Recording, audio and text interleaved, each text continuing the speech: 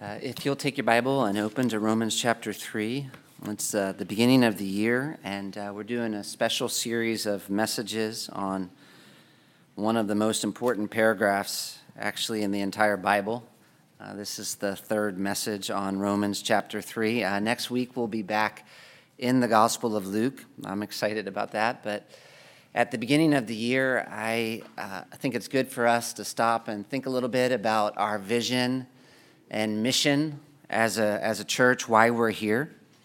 We actually got together yesterday as elders in the morning, Saturday morning, to look forward to the future a little bit and to plan about where God may want us to go as Cornerstone Bible Church. And I think that's important for us to do, obviously, and we'll find a way to talk about that together as a church.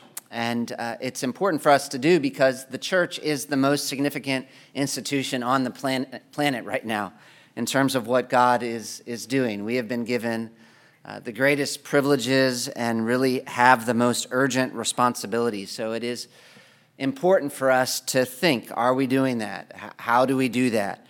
What is our vision for the future? What is our mission? The only problem being, as I think I've said before, where we can get in trouble is that I think sometimes when we think about our vision or our mission as a church, we focus first on ourselves and what we do. That's kind of how we roll as humans. When we really need to begin with God and what God has done, if we're going to get this right, because we are witnesses, essentially. I'm reading Acts and getting ready for when we finally get to Acts after we finish Luke. And Acts explains the relevance of the church as being witnesses, which means that we are here to testify to something, to proclaim something, to proclaim someone. In other words, a large part of why we exist has to do with a message. Paul called himself a servant of the gospel. Even though he was this great apostle, he knew the message was more important than him. He existed for the message, and we exist for the message. We exist for the gospel. We are here to proclaim the gospel, to protect the gospel in a sense, to preserve the gospel, to promote the gospel, to live lives that point other people to the gospel. Everything revolves around the gospel. So, of course, we constantly need to be thinking about the gospel and making sure we get the gospel right and making sure that we're not getting sidetracked, that we're kind of staying locked in on the message that God has given to us to proclaim. And it takes a little work to do that, actually. For one thing, just because there's a lot of noise out there. We're swimming in a sea of data, and there's this, and there's this, and there's this, and there's this, and there's all these things for us to think about. And some of it we need to think about, and some of it we don't need to think about, but there's just so much information all the time that it's easy for us to get distracted from what matters most. And then, of course, there's also a Satan. There's not just a lot of information, there's a Satan. We have an adversary as a church who hates the church and who hates this message and who deals in deception. And so we don't only have all this extra information that is tempting us to become distracted. There's also a lot of flat-out lies out there, false teaching that can be confusing. And so it's important for us to constantly be going back to Scripture and making sure we've understood the message, the central message of Christianity. What is Christianity really all about? As individuals, as a church, getting it wrong, getting sidetracked is a very, very real threat. This is one of the saddest realities of being a missionary in Africa, meeting lots of people over the years, lots of people who use the word Christian and who use the word gospel and who are part of churches, which should be exciting, right, of course, but wasn't always exciting because when they start talking, you realize that what they're talking about sounds very different than what you read in the Bible. Even now, I think, coming back with all that's gone on the past couple years, COVID, politics, you listen to to Christians and you listen to churches, and I think you see there are a lot of different messages that are being proclaimed out there as being most important, as being most urgent, which is why we've been starting this year by going back to the book of Romans. That's what we're doing, and we're going to Romans because it is Paul's most systematic and most thorough explanation of the message he had been set apart by God to spend his life proclaiming. And we've been seeing that right at the heart of Paul's ministry was something he calls the gospel, a message about the cross. And right at the heart of the message about the cross that he was given by God to proclaim was an explanation of how God justifies sinners on the basis of what Christ has done, through faith, apart from works. In other words, at the heart of the gospel is a message about justification by faith alone. And I know that's kind of an academic way of putting it, but it's a message about how you can have peace with God.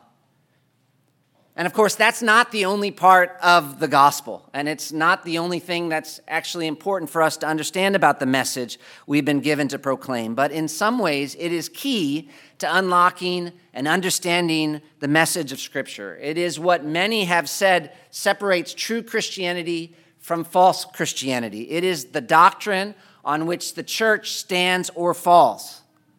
The Apostle Paul was passionate about it for sure. In one place, he even says that if an angel were to come and preach a message that is different, that somehow contradicts this message about justification by faith alone, let him be anathema.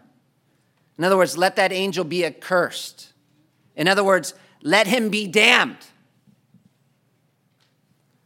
which is a huge thing for Paul to say. And today I want to help you remember why. Why is this so important? First of all, because when I think about Cornerstone, our vision, I want us to get this right. I want us to be a church that knows justification by faith alone.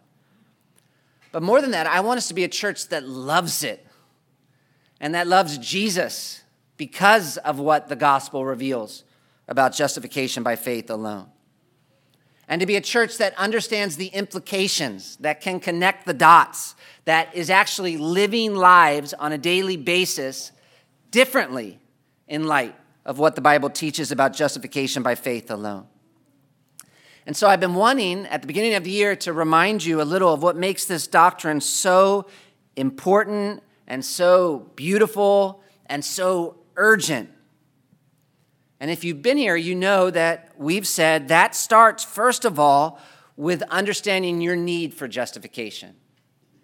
We'll never really trust in Jesus until we start distrusting ourselves. It is like a locked doctrine, justification by faith, until you know how much you need it. And part of understanding how much you need it begins with understanding God is angry at all ungodliness. And that, Paul makes clear, you are ungodly, which means if you're an unbeliever, God is angry with you. And of course, we've got all kinds of excuses, but if we use what God says matters, his standard of right and wrong to evaluate our lives, we see if we were to stand before him as a judge on our own on the basis of how we've lived our life, he's got every reason. His only option is going to be condemnation. And like I even said last week, I don't want to preach those sermons all over again, but I think it's important to recognize how much cultural pressure you face not to take the idea of God's judgment seriously.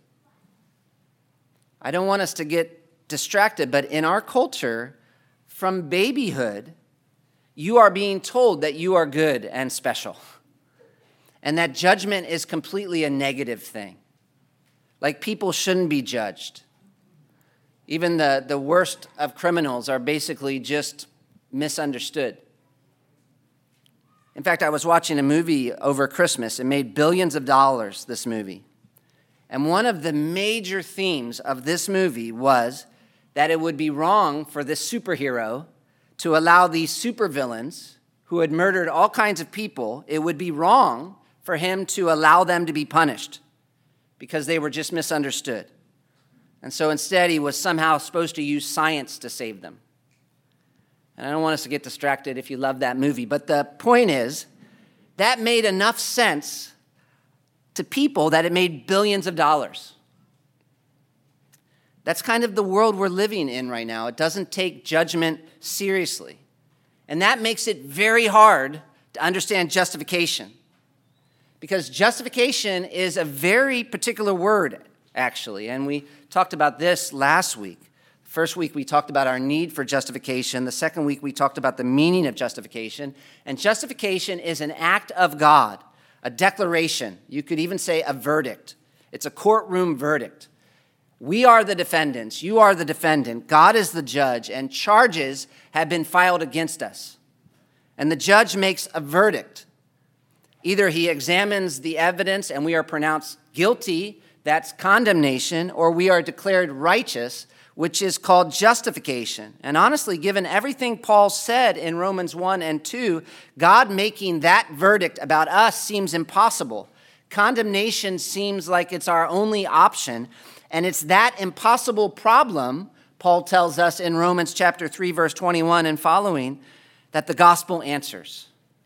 Because the gospel reveals a perfect righteousness, which is apart from us keeping the law. And it's one that will pass the judgment of God because, in Paul's words, it is the righteousness of God. It is the righteousness that God gives to those who don't deserve it because they have trusted him for it on the basis of the work of Jesus Christ and Jesus Christ alone. And it's that last word that is really important because, again, that's where it's easy to miss the meaning of justification. Because while we might know that, of course, we're not declared right by God on the basis of our own works, we're sometimes tempted to think that we can be declared right by God on the basis of our own sorrow. In other words, God will forgive me on Judgment Day because I'm sorry. But being sorry doesn't deal with the actual sin and guilt. We are declared righteous by God because he has judged our sin in Christ. That is what was happening on the cross. That is what makes the cross so exciting. It's like God moved Judgment Day forward for those who have put their faith in Christ. God's judged their sin already when he poured out his anger on Jesus on the cross. Listen to the way Paul puts it in verse 23. He says, Romans 3:23, all have sinned and fallen short of the glory of God, and are justified by his grace as a gift through the redemption that is in Christ Jesus, whom God put forward as a propitiation by his blood to be received through faith, which is pretty much Paul's most basic explanation of what the gospel is about, which makes it no surprise that he follows up by giving us some reasons why this is so important. So I want to look at Romans 3:25 and following today, where Paul gives us 4 reasons this matters so much. And the first reason has to do with God. It glorifies God. Verse 25, second part. This was to show God's. And he's talking about the cross. When Paul talks about the reason Jesus died on the cross, he begins with God. Verse 26, it was to show his. So Paul's explaining the importance of the doctrine of justification by faith alone. And when he goes to explain why this doctrine is so important for us to get right, he begins with God, which is important for us to see because it's so different from the way we start most of the time. Because when we think about the cross and justification, we think about ourselves. And so if someone asks us the reason Jesus died on the cross, we might say Jesus died for us, which of course is true, but we have to go deeper to understand why this matters so much, because when Paul talks about the reason for the cross, here he begins by talking about God. This was to show God's. This was to show his. As I've heard someone put it before, and you probably have too, Jesus died for God. He died to demonstrate the righteousness of God. And this is exciting, but it's easy to miss because we're tempted to think of ourselves as being the center of the universe, which is why For example, when people talk about things like God and judgment and sin, the question that we're usually asking is mostly, how can God judge sinners? Because that's what we think is the problem. How can God judge sin? I used to struggle with that for many years. When the real problem actually is basically the opposite. And that is, how can God forgive sin?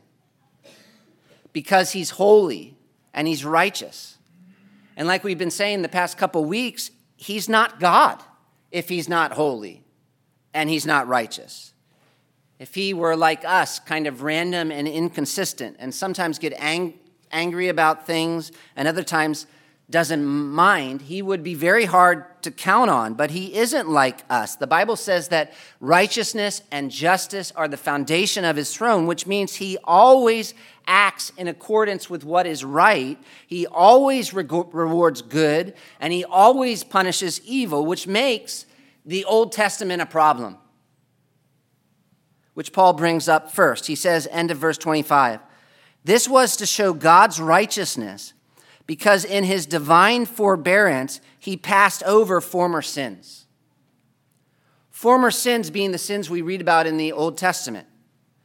And so you know how we sometimes think of the Old Testament as a problem because of all the wrath and justice. And people are like, wow, I read the Old Testament. It seems like God's angry all the time, but it's really the opposite. The reason the Old Testament is a problem is because of all the mercy and all the grace. In fact, it's confusing if you understand the righteousness of God, how there even is an Old Testament, actually. Because knowing what we know about God, we would have expected him to immediately kill Adam and Eve after they sinned. And they're just the start. As we look back at the Old Testament, there are all kinds of people whose sins were not punished. I mean, if we're serious about what we said about the law, Abraham, Moses, and David, they were all sinners, big time. And not a single one of them had a righteousness on their own that could justify them before God. And yet, Paul says, in his divine forbearance, which means patience, verse 25, God chose to pass over their sin. And so the question that you've got to be asking is, how could he do that? And David is a really good example because David committed adultery and he murdered and he admits, I've sinned against the Lord. And yet Nathan the prophet says, the Lord also has put away your sin. You shall not die. And the question is how?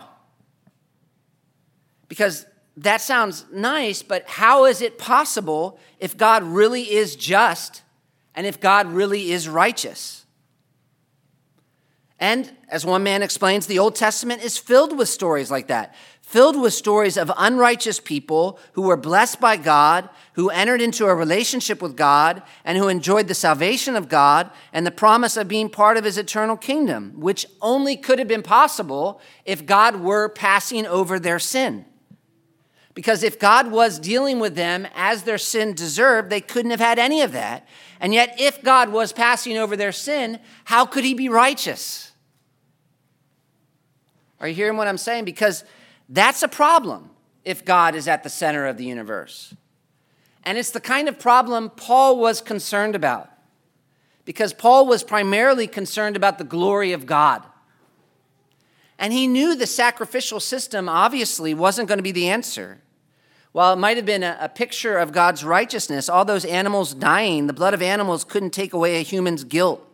That's obvious. Most of us understand that instinctively. A lamb dying can't erase the guilt of what I did. It's still there, the guilt.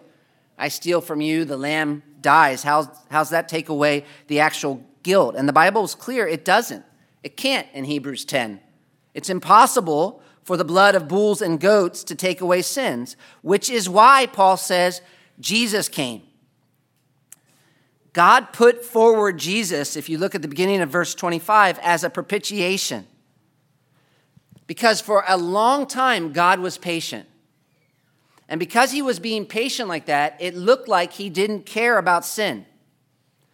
But his passing over sin didn't mean that he was ignoring it or overlooking it at all. Instead, he was just postponing the judgment, which is why Paul says the cross shows Christ or God's righteousness.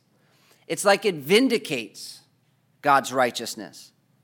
Yes, you can be sure God is righteous. He didn't just ignore David's murder. He didn't just not care that Abraham allowed his wife to get married to someone else and lied saying she was his sister. Instead, as they put their faith in his promise of mercy, he postponed their punishment. That's what it means for him to pass over their sin. He postponed their punishment until Jesus came, and then it's like he took the sins of these men and just piled them on Jesus and poured out all the anger that he had been storing up all those years for their sin on him on the cross, like he does with us. The cross shows us God's righteousness. I mean, we tend to think the cross shows us God's grace, and it does. But it shows us his righteousness as well, because it shows us he is not a God who has ever once failed to punish sin. You know, it's funny, people say, if you believe in justification by faith alone, then you're going to take sin lightly. When the reality is just the opposite, because it shows us God's righteousness, how God justified sinners.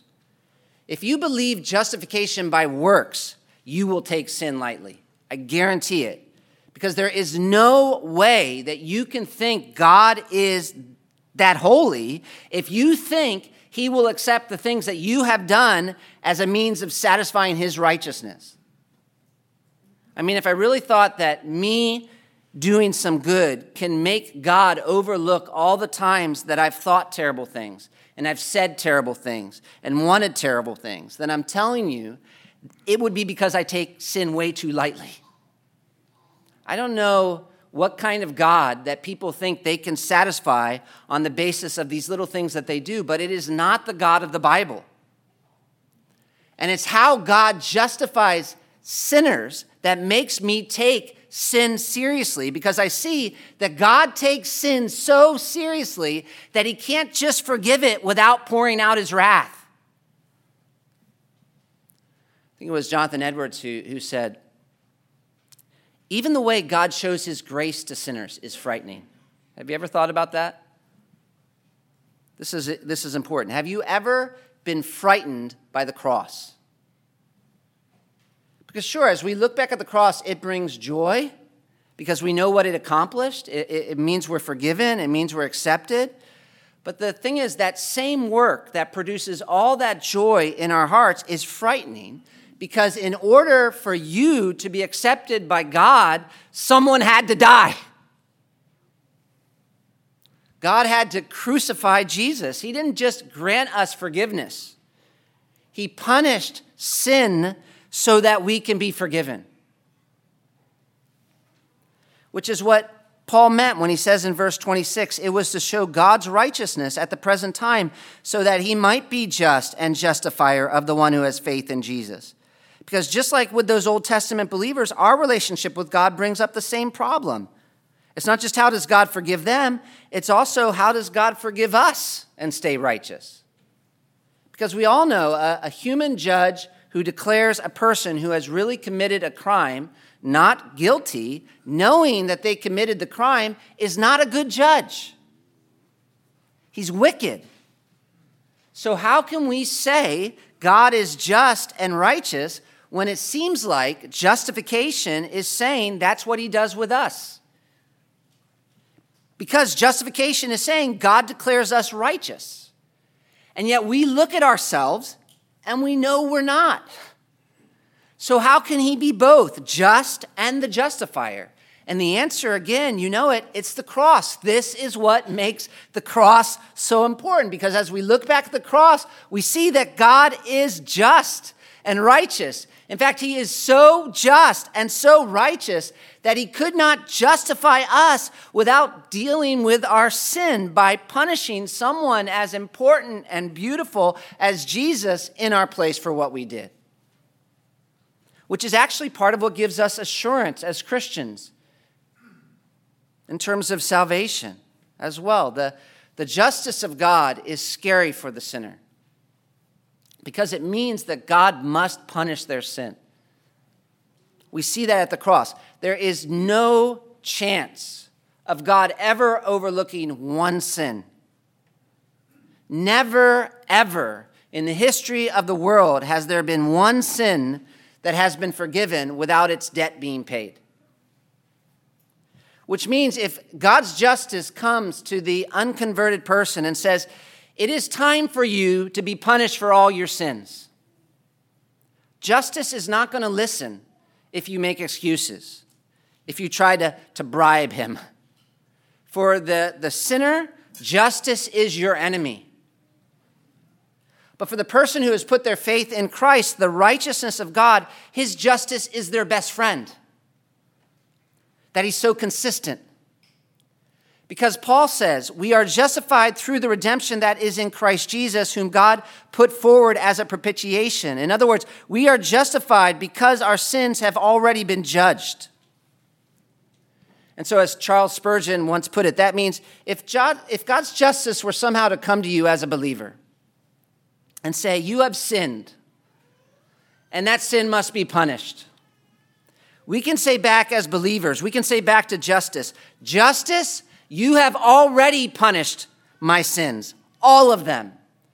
Absolutely everything that I should have suffered has been suffered by my substitute, Jesus, 2,000 years ago. And so while it's true that I owe you a debt that is greater than I could ever repay, in Christ I owe you nothing. For all I owe, he's already paid.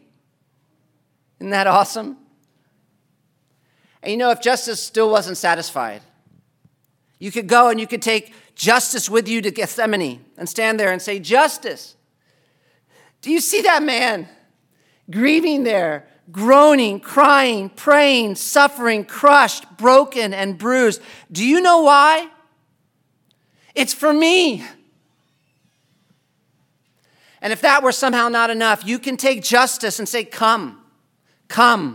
Look at him as he stands before Pilate, on trial, accused, charged with treason and with blasphemy, taken by the soldiers, spat upon, tortured. Do you see that man, Justice? Do you see that man? Do you know who he is? He's the creator of the universe, and yet he's enduring all of this. Do you know why? It is for me. It is for me. Oh, Justice, do you still need more? Look at him as he's taken to the cross. He's stripped, he's whipped. Is this not enough? No, Justice. What will satisfy you? Nothing, Justice says, but death. Then come and watch as he's hurled on his back and he's nailed to a cross. If Justice accuses and says, you've sinned, you've failed too many times to be forgiven, who are you? Who are you? You can say to Justice, can you see his broken body hanging there? Stand here with me, Justice, and watch him as he endures the wrath of God and cries out, my God, why hast thou forsaken me? Do you know why, Justice? It is for me. It is for me. The cross shows us the absolute, unswerving justice of God. And the justice of God means he's going to punish sin, but he is not going to punish that sin twice. The problem has never been, how can God judge sin? The problem has always been, how can God be just and still forgive? Which is the first thing that makes what the Bible teaches about justification so important. It glorifies God. Second, it humbles us. It humbles us. Paul asks, verse 27, then what becomes of our boasting? And Paul has to connect the dots. One of the problems so often is that we don't connect the dots. And so here he asks, then what becomes of our boasting? Which almost sounds like a funny way to say it because it seems like someone's disappointed. Like, then what becomes of our boasting? But I think that captures the way the human heart works pretty well because we're always looking for a reason to boast. In other words, we're always looking for something to take personal pride in. Like, hey, look at me. I did this. We absolutely love anything that gives us a reason to feel confident about ourselves. And unfortunately, I think that's also part of what makes it so difficult for us to accept what the Bible teaches about justification by faith alone. And it's almost like Paul's bringing this up as another objection. Like, Paul, whoa, slow down. If this is true, then what becomes of our boasting? It's amazing because this is something beautiful, the doctrine of justification. Paul's telling us that salvation is this gracious gift from God, and yet still he knows, even though it's beautiful, some people are going to hear what the Bible teaches, and instead of getting excited, they're going to be bothered because they're wondering, then hey, what becomes of our boasting? Like, wait a second, Paul, slow down, because it kind of seems like what you're saying about justification takes away our reasons for feeling superior to others. Like, what becomes of our boasting? Which, even though I haven't heard anyone put it quite that directly before, I think sometimes may be one of the main stumbling blocks in reality when it comes to justification by faith alone. Why it's so hard for us to get, because it's not really hard to understand, like the words. And yet, when you talk about justification by faith alone, and especially when you talk about like applying it to like actual life, like when we leave here, a lot of times it's like talking to the wall. And I think that's partly because it's so hard for our human hearts to accept anything that takes away a reason we might have to boast in ourselves, which justification by faith most clearly does. In Paul's words, what becomes of our boasting? It's excluded, which again is just so hard for us to give up because we've spent most of our lives looking for reasons to boast. If you think about it, we come out of the womb looking for reasons to feel superior to others. And maybe because we've had so much practice, we're basically professionals at it. We're professionals at finding reasons to boast in ourselves. You bring up a failure in my life, I guarantee you I can make it sound like a success. It can be so obvious that we're complete failures in certain areas, and yet we'll either find excuses why we're not really failures, or we'll find a way to make it look like that failure is somehow a success. And I'm telling you, this is a passion for us, for all of us, even people who say they have low self-esteem. Often the reason they're so down on themselves is because they love themselves so much, and they're frustrated they don't have more reasons to boast in themselves, which isn't good for us. That's the thing. This passion for boasting isn't good for us, and it isn't good for our relationships, and it certainly isn't good for our relationship with God. We weren't made to boast in ourselves. When we boast in ourselves, we destroy ourselves. It does something really bad in us. We can't have a good relationship with others, with ourselves, with life, with God when we are working so hard at defending ourselves and exalting ourselves and promoting ourselves, which is part of why God designed salvation the way he did. That's another reason justification by faith alone is so important. He designed salvation in such a way that we would have absolutely no reason to boast in ourselves. That's one reason it can't be by works, because if salvation were somehow by works, we would have reason to boast. That's how Paul puts it in the second part of verse 27. Then what becomes of our boasting? It's excluded. By what kind of law? By a law of works? No. In other words, the law of works doesn't exclude boasting, obviously. Law of works being a wrong interpretation of the Mosaic law, like with the Pharisees, who seemed to think that obedience to the Mosaic law was the way in which they could justify themselves before God. And Paul says if they were right and that were true, and you did earn your acceptance with God through your obedience to the law, then you would have reason to feel superior to others. The law of works doesn't exclude boasting, but the law of faith does, verse 28. For we hold that one is justified by faith apart from the works of the law. And faith is basically the anti-work. It's pretty hard to boast in yourself when you're saying there is no good in yourself. It's hard to boast in yourself when you're saying that you are helpless to save yourself. It's hard to boast in yourself when you're saying your only hope is someone else dying in your place. Faith and boasting are in yourself are opposites, because saving faith is what? As someone has put it, it is the realization that there is nothing you can do but trust in what has been done in the life, death, and resurrection of Jesus. Faith is the realization that God's pleasure in you will never be based on your performance for him. Instead, God's pleasure in you will always be based upon Christ's performance for you. In other words, it's impossible for saving faith to take pride in itself because it is receiving that which is not your own as a gift. It's looking to someone else to save you. It's recognizing your own unrighteousness and ungodliness. It is the act of a hopeless, helpless person saving faith. It is the act of someone who recognizes his hopelessness and helplessness and who is looking for help and relief in Christ alone. It is going out from yourself. It is renouncing yourself and is taking all of your trust and all of your confidence and putting it in Christ for forgiveness of sin, acceptance with God, and the hope of eternal life. And it is a gift from God. Saving faith. I mean, if you want to go a little bit deeper, the only reason you are able to have this kind of faith is because God enabled you to believe. I know for myself, as an example, if God left me to myself, I was busy suppressing the truth, not believing it. Which is why being saved by faith excludes boasting, and it is all God from beginning to end, our justification. And yet, obviously, our problem is we're always looking for a reason to take pride in ourselves, and that's what makes this so difficult. So difficult. I was reading Martin Lloyd-Jones, and he was talking about how he would explain this doctrine. He was a great preacher from the 1900s, and he was talking about how he would explain the doctrine of justification by faith alone to people, and how it's all about Christ and God putting his righteousness upon us.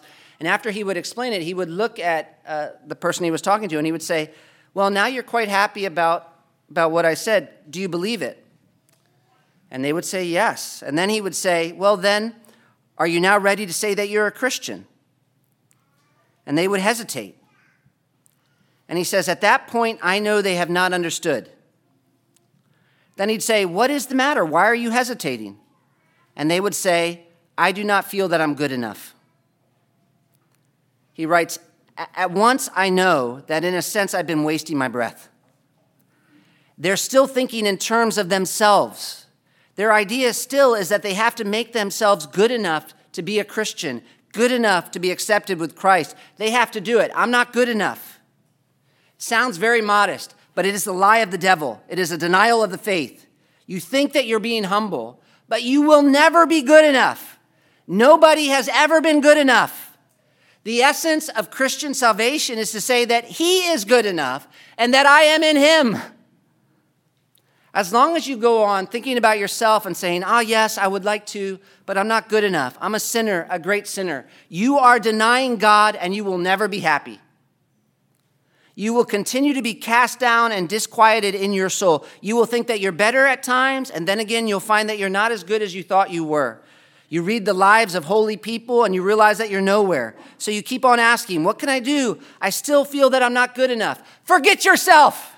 Forget yourself. Forget all about yourself. Of course you're not good enough. You'll never be good enough. The Christian way of salvation tells you this, that it does not matter what you've been. It does not matter what you've done. It's about Christ. He goes on, he says, how can I put this plainly? I try to say it from the pulpit every Sunday, because I think it is the thing that is robbing most people of the joy of the Lord. It does not matter if you've almost entered into the depths of hell, if you are guilty of murder and every other vile sin. It does not matter from the standpoint of being justified with God. You are no more hopeless than the most respectable, self-righteous person in the world. Because the whole way that God designed salvation was so that we couldn't boast in ourselves. That's justification by faith alone. In fact, I think that's one way to test your view of salvation. If you really understand the central message of Christianity, if your view of salvation enables you to boast in yourself at all, then it's not a biblical view of salvation. Because Paul says here, a true understanding of justification by faith alone excludes boasting, which is part of the reason God made it justification by faith alone, because faith is the only way we could receive salvation that would make it impossible for us to take pride in ourselves, which is so freeing if you think about it. Because we get so worked up and we get so worried about what everybody thinks about us.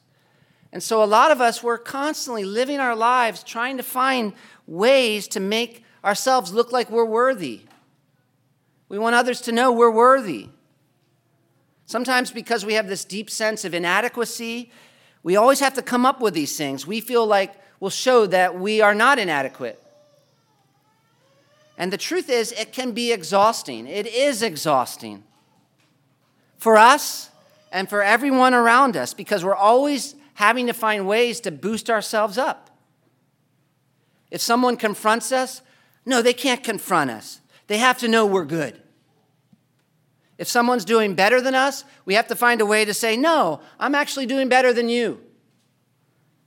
And it's also pointless when we look at our relationship with God, because God not only doesn't save us because of certain special things we've done, he chose to save us in such a way that we couldn't boast in ourselves.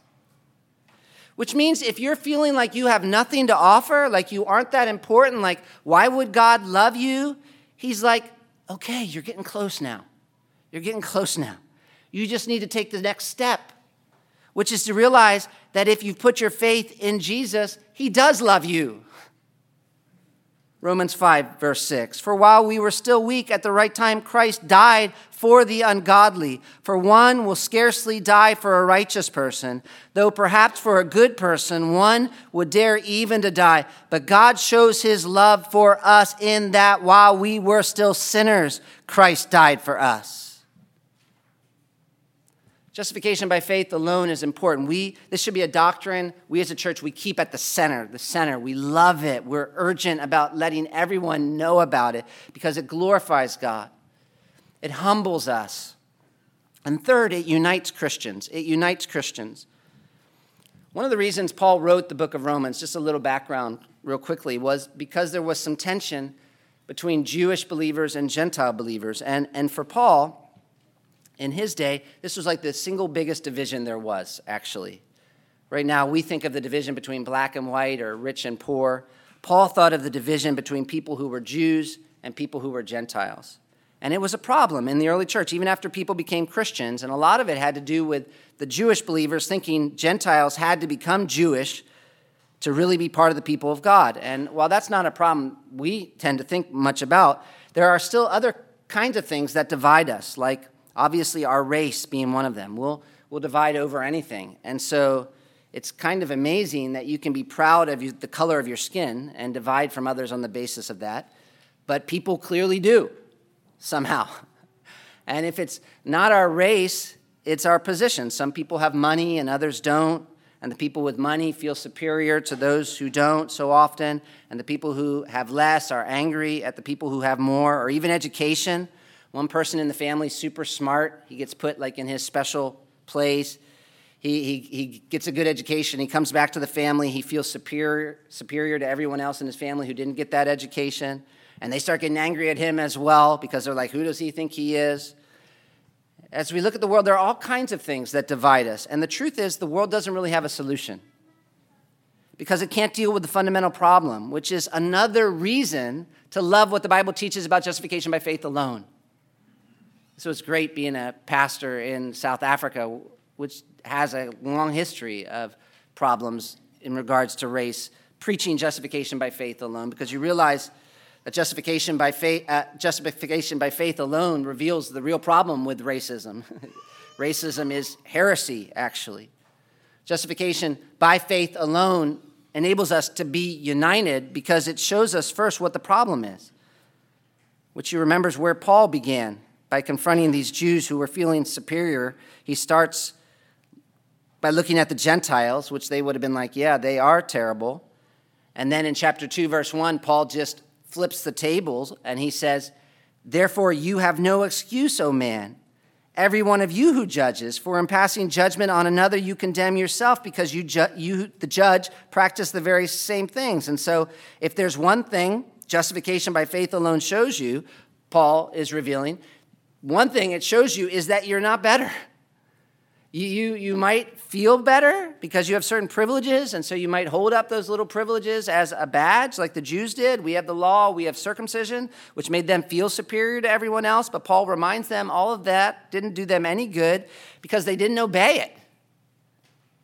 And they couldn't obey it, just like the rest of us. When it comes to God, we're all in the same position, all of us. None of us has anything we can show to God and say, look at this, I really am better, actually, than everyone else. Because there's not one of us who deserves salvation.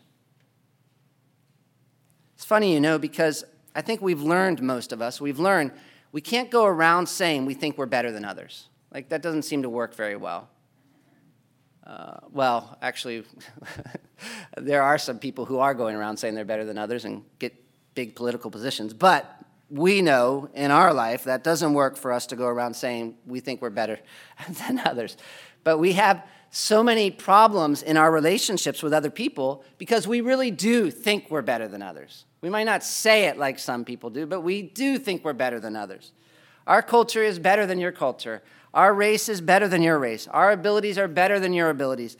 Whatever, which justification by faith alone demolishes, because the first thing it does is show you that in terms of the most important relationship in your life, the most beautiful person in the universe, we're all in the same position. We all deserve to be damned. And actually, if we're holding up any of these things to God as a reason he should love us, like look at my education, look at my race, I'm better, I'm worthy. If we're trusting in any of those things, we're not going to experience salvation. The cross brings us all down to the same place. Racism, feeling superior to others, feeling inferior to others, is a theological problem because it is a denial of what the Bible teaches about us, and it is a denial of what the Bible teaches about God, which is where Paul goes next in verse 29. He says, we hold that one is justified by faith apart from the works of the law? Or is God the God of the Jews only? And so it's like Paul saying, wait, I know there are these different groups of people out there, but there's only one God, right? And the Jews, they knew there was only one God. Obviously, that was a fundamental part of their religion. God is one, which is why Paul asked, or is God the God of the Jews only? Is he not the God of the Gentiles also? Yes, of Gentiles also, since God is one. And since we're all in the same position, we all need to be saved. And since we all can't save ourselves, then there's only one way for any of us to be saved, and that is for God to save us. And since there's only one God, obviously then there's only going to be one means of salvation. Justification by faith alone. And Paul is saying the only means for any of us to be saved is for God to provide a righteousness that he can give to us as a gift. And if we've all been given this righteousness by God as a gift through faith, then what happens to all these distinctions? The cross doesn't only bring us down to the same place, it also brings us up to the same place. If Jesus died for me and he died for you, then why am I acting like you are somehow something more? If I was so sinful that God had to pour out his wrath on his son for the sins that I committed, then how am I acting like I am somehow someone better? If the only way I'm saved is because I've been given a gift that I didn't deserve by God, and the only way I was able to receive that gift is because God opened up my hands and knocked everything that I was clinging onto out of them so I could come to him empty-handed, then how could I ever look down on someone else? And if justification means that the perfect righteousness of Christ has been credited to my account, that the most holy God, the most important person in the universe, accepts me and forgives me and delights in me and loves me because of what Jesus did, then how dare I go around feeling inferior to anybody else? This was like a light bulb when you're seeing problems in relationships between people who are feeling superior and inferior. It's easy to think that it's only the person who's feeling superior that has the theological problem, and he does. He needs to realize he deserves hell. But you're talking to a believer who is feeling inferior because of something like his race or something like his education to someone else. That also is a theological problem. That is not humility. That is not humility. He needs to believe justification by faith alone. You are in Christ. And because of Christ, you have the righteousness of God. How dare you dishonor that by treating that other person like he's somehow better because he has a PhD?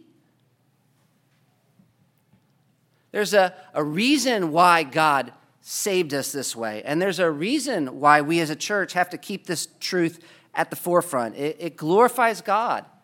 It humbles us. It unites the church. And finally, it honors the word. Here, Paul says the law, verse 31. He says, "Do we then overthrow the law by this faith? By no means. On the contrary, we uphold the law." And he says that, of course, because in Paul's day, there were people who were attacking the gospel by saying it minimizes the law. And Paul says it's actually the opposite. It upholds the law. How? It honors the law. Well, first of all, it's part of what enables us to obey it. And it could be, when Paul talks about the law here, he's talking about the commands of God. And if so, then he's saying, does justification by faith alone mean we don't care about the commands of God and just throw them out and live however, now that we're saved by grace? And he's like, by no means. On the contrary, we uphold the commands because it's really only those who are justified by faith that are able to obey those commands, which is true for sure, and part of what makes justification by faith alone important. It is the foundation for sanctification. It's kind of like how before you live as a married couple, you need to be legally married. Before you can really live for God, you need to be justified. But second, though, and this might be more what Paul's saying, it shows us how serious God is about the law. It upholds the law in that Jesus came and fulfilled it. So obviously, we're not saying these laws were not important, but the opposite. They were so important that God couldn't save us without those laws being perfectly obeyed, which of course is what Jesus did. And then finally, and I think this is probably what Paul means, it honors the law because it fulfills it. Sometimes the word that Paul uses for law refers to individual commands. And sometimes he uses it more generally just to talk about a means of revelation. So like if we read the Old Testament, there's that section called the prophets. There's another section called the writings. There's another section called the law. And I think that might be how he's using it here, because he knows that someone hearing the gospel might think, does that mean this new righteousness, this new way the righteousness of God has been revealed, does it mean this whole section of the law is not important any longer? And one reason I know someone could think that is because there have been people who have thought that. And Paul's like, no way. Because the gospel fulfills everything the law was talking about. It's not two different stories. When we talk about God justifying Gentiles and Jews through Christ, we're actually helping you understand what God and Moses originally intended to point to in the law. And of course, in chapter 4, Paul's going to prove that as he looks back to the law and shows us what it reveals about how Abraham was justified by faith, which means, that we're not simply New Testament believers, we're whole Bible believers, which I think is another reason why justification by faith alone is important, because in many ways, it's what the whole Bible is about, to help you understand this doctrine, which is why, as we look forward to this next year at Cornerstone Bible Church, we want to be people who glory in it, who understand it, who enjoy it, and who apply it to our lives and the way we think and the way we feel, and who help each other apply it to our lives. If you come to this church for very long and you want to know what we're about, what is our vision, it has to do with a message. We're here to proclaim a message. We're here to promote a message. We're here to protect a message. We're here to display a message. And what message exactly? If you ask, what do these people want me to know? There's a lot, of course, a lot. But boil it down. We preach Jesus Christ and Him crucified. We want you to understand who Jesus is and what God was doing through Jesus and His work on the cross. And to be honest, we're kind of urgent about that. And hoping to even get more urgent about that. Because we know that it's only through the cross that you can come to really know God. And it's only through the cross that you can come to really know yourself. And it's only through the cross that you can actually come to have peace with others. And it's only through understanding what was happening on the cross and what it says about how God justifies sinners that you can understand what the Bible is actually about. Because there's more, obviously, to the gospel and to the Bible and what you need to know than justification by faith alone. A lot more. But at the end of the day, all of that information is not going to help you much if you don't know and if you don't stand up for justification by faith alone. This is the doctrine on which you stand or fall. And you need to constantly remember that by thinking about it, preaching it to yourself, and by coming together and gathering with other believers where we hear week after week after week how much we need the gospel, how much we need to be justified, what it means for us to be justified, and the difference this doctrine makes, how it glorifies God, humbles us, unites the church, and honors God's word. Let's pray.